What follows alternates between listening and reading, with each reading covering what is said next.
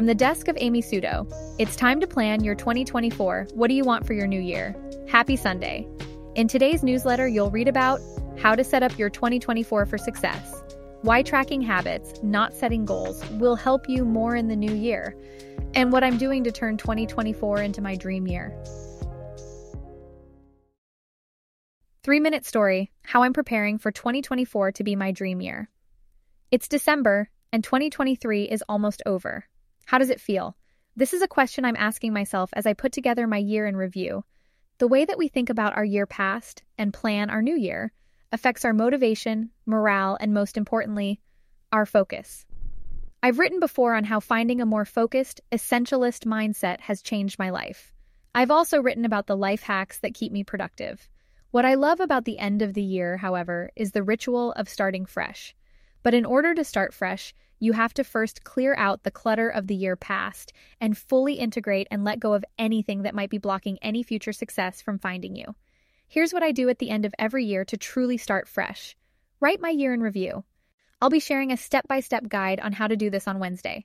This is an essential step to truly being mindful of what you want to bring with you, or leave behind, before stepping into a new year. Create my New Year vision board. This will become my desktop wallpaper and a regular reminder of what I want to achieve for the year. Refresh my goals and habits list on Notion. I'll go through my Notion and update my goals, benchmarks, and daily habits list to make sure I'm doing everything today to get the tomorrow I want.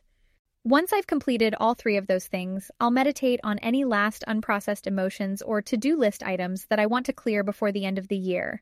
In 2024, I'm thrilled to be working remotely as a digital nomad in some of my dream cities, Buenos Aires, Seoul, and Kyoto. I'm also working with my partner on a startup we're building together, as well as making more progress on my fiction novel, Let Me Be Your Ghost, and keeping up with y'all here. I'm also continuing my work with select authors, helping them finish their books in a stunning way. Keep an eye out on my blog, where I'll be sharing my year in review with you so you can see a full breakdown on the exercise and what my approach will be to make 2024 the best year yet. 2 quotes to inspire you. The beginning is always today. Mary Shelley. Take the first step in faith. You don't have to see the whole staircase, just take the first step.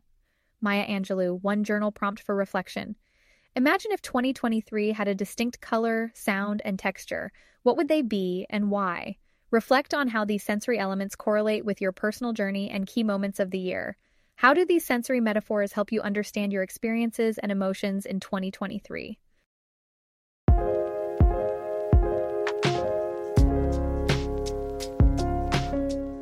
Upcoming Wednesday, edition, 10 questions to ask yourself for your year in review.